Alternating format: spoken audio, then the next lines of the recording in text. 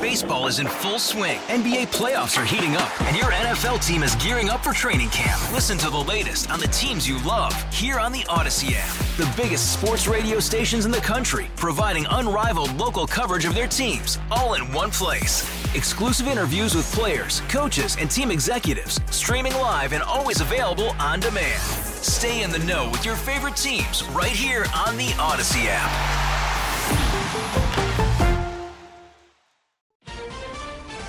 Last-ditch diplomacy? He's prepared to meet President Putin at any time, in any format.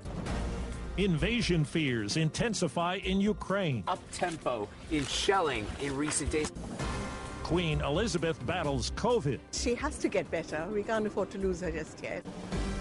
Good morning. I'm Steve Kathan with the CBS World News Roundup. The White House says President Biden has agreed in principle to a summit with Russia's Vladimir Putin if Russia does not invade Ukraine. CBS's David Martin reports Russian commanders have the orders to proceed. Correspondent Nicole Killian begins our CBS News team coverage.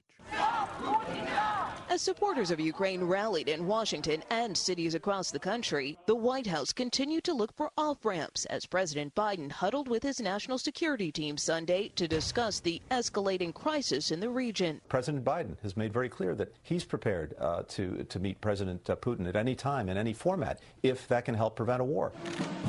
It comes after a weekend of high-stakes diplomacy overseas. We are talking about the real possibility of war in Europe. We believe it is in the best interest of all that there is a diplomatic end to this moment. At a security conference in Munich, Vice President Harris met with Ukrainian President Vladimir Zelensky, who criticized the West of being slow to act and pressed for sanctions now. I'm Cammie McCormick. European Union leaders have been meeting today to discuss the situation. Ukrainian Foreign Minister Dmytro Kuleba says his country has been promised more military assistance. The European Union will roll out advisory training military mission in Ukraine. These are not combat forces. This is a new element in the cooperation between Ukraine and the European Union. This is new satellite imagery shows smaller deployments of Russian troops outside their bases and training grounds along Ukraine's borders, some positioned along tree lines. With more, here's correspondent Charlie D'Agata in Kyiv.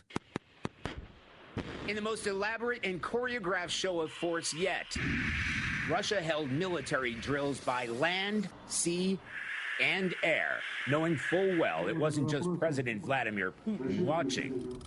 Far more worrying is that announcement that tens of thousands of Russian troops in Belarus will remain indefinitely, despite previous pledges to pull them out after joint drills, poised to strike along the border with Ukraine. And it comes amid a dramatic escalation in shelling from Russian-backed separatists on the front lines in eastern Ukraine. Upping the propaganda war, separatist leaders warned of an impending assault from Ukrainian forces, reporting that tens of thousands of civilians have been evacuated to Russia for their own safety, raising fears that Putin might use the pretext of protecting ethnic Russians to justify an invasion. Despite the ominous developments of the past few days, it's still business as usual here in the capital. And although there is a sense of calm here, there's also a growing sense of concern. And Ukrainian authorities say today they have seen online warnings about a major cyber attack planned for tomorrow, targeting government agencies and defense installations. Now to Great Britain, where 95-year-old Queen Elizabeth has COVID-19. Buckingham Palace says the Queen is suffering only mild symptoms and plans to carry out light duties this week. Royal biographer Robert Lacey expects nothing less. I mean, duty has been built into her, so that's her job, and she lives for it. Son and heir Prince Charles tested positive for COVID just a couple of days after visiting his mother, but aides will not confirm just how the 95-year-old monarch came to be infected. Vicky Barker, CBS News, London. 5 people found dead yesterday in an apartment in Commerce City, Colorado. The police chief, Clint Nichols, says there were no signs of foul play or trauma and no hazardous gases. There were some substances that could be described as illicit narcotics, but for me to speculate on that would be improper. Those substances are being tested. The 87-year-old sister of the late Ponzi schemer Bernie Madoff was found dead along with her 90-year-old husband in what's an apparent murder-suicide at their home in Boynton Beach, Florida. One of the first Americans afflicted with what's known as Havana syndrome shared his story with 60 Minutes correspondent Scott Pelley. Legally blind in one eye. Correct, yeah. What have the doctors told you? It's not the eye, it's the wiring. What do you mean? The eye function as itself is completely correct and appropriate. It's the signal that comes out the back of the eye into the brain is where the problems are, and no one really knows how to fix that. Our own Steve Dorsey broke the news of the initial cases at the U.S. Embassy in Cuba in 2016. More than 1,000 illnesses have been reported since then. Now to Beijing, the Winter Games are over.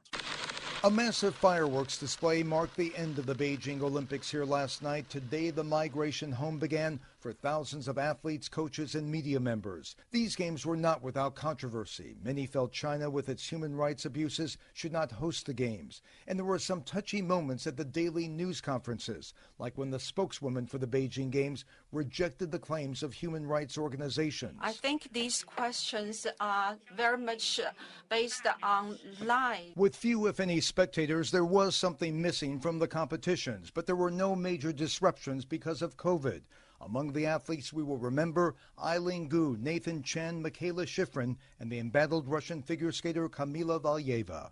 Steve Futterman, CBS News at the Winter Olympics in Beijing. End of the game handshakes turned ugly in Madison, Wisconsin on CBS. And Jawad Howard just threw a right hand. Howard, the Michigan head coach, said later a timeout by Wisconsin with 15 seconds left was unnecessary with the Badgers up by 15 points. A Wisconsin assistant was hit by the swing. The Big Ten is investigating. At the NBA All-Star Game in Cleveland, way outside, three is put in by Stephen Curry. A three-point show by Steph Curry. He hit 16 of them and ended up with 50 points on TNT. Team LeBron beat Team Durant 163-160. A rookie prevails at the Daytona 500 on Fox. Cindric is going to bring them to the line way up high to block Ryan Blaney, and at the line, Cindric beats Bubba Wallace by half a car length. 23-year-old Austin Cindric winning a close one. On President's Day, former President Trump officially launches his new social media platform. He's calling it Truth Social. Last October, when Mr. Trump announced the platform, he said it would stand up to the tyranny of big tech. That would be the same big tech that kicked him off their platforms last year. Reuters says the app will be available for download from the Apple App Store. About 500 beta users have already been using it. When it's released, it will mark Mr. Trump's return to social media for the first time since he was banned from Twitter, Facebook, and YouTube after the insurrectionist attack on Congress and the attempted overthrow of the presidential election on January 6th. Christopher Cruz, CBS News, Washington. From Portugal comes word that huge cargo ship with thousands of Porsches, Bentleys, and other luxury cars is still burning, but the fire has lost intensity. One official says it's probably because there's not much left to burn. That's the Roundup. I'm Steve Kathan. Baseball is in full swing. NBA playoffs are heating up, and your NFL team is gearing up for training camp. Listen to the latest on the teams you love here on the Odyssey app. The biggest sports radio stations in the country, providing unrivaled local coverage of their teams, all in one place. Exclusive interviews with players, coaches, and team executives, streaming live and always available on demand. Stay in the know with your favorite teams right here on the Odyssey app.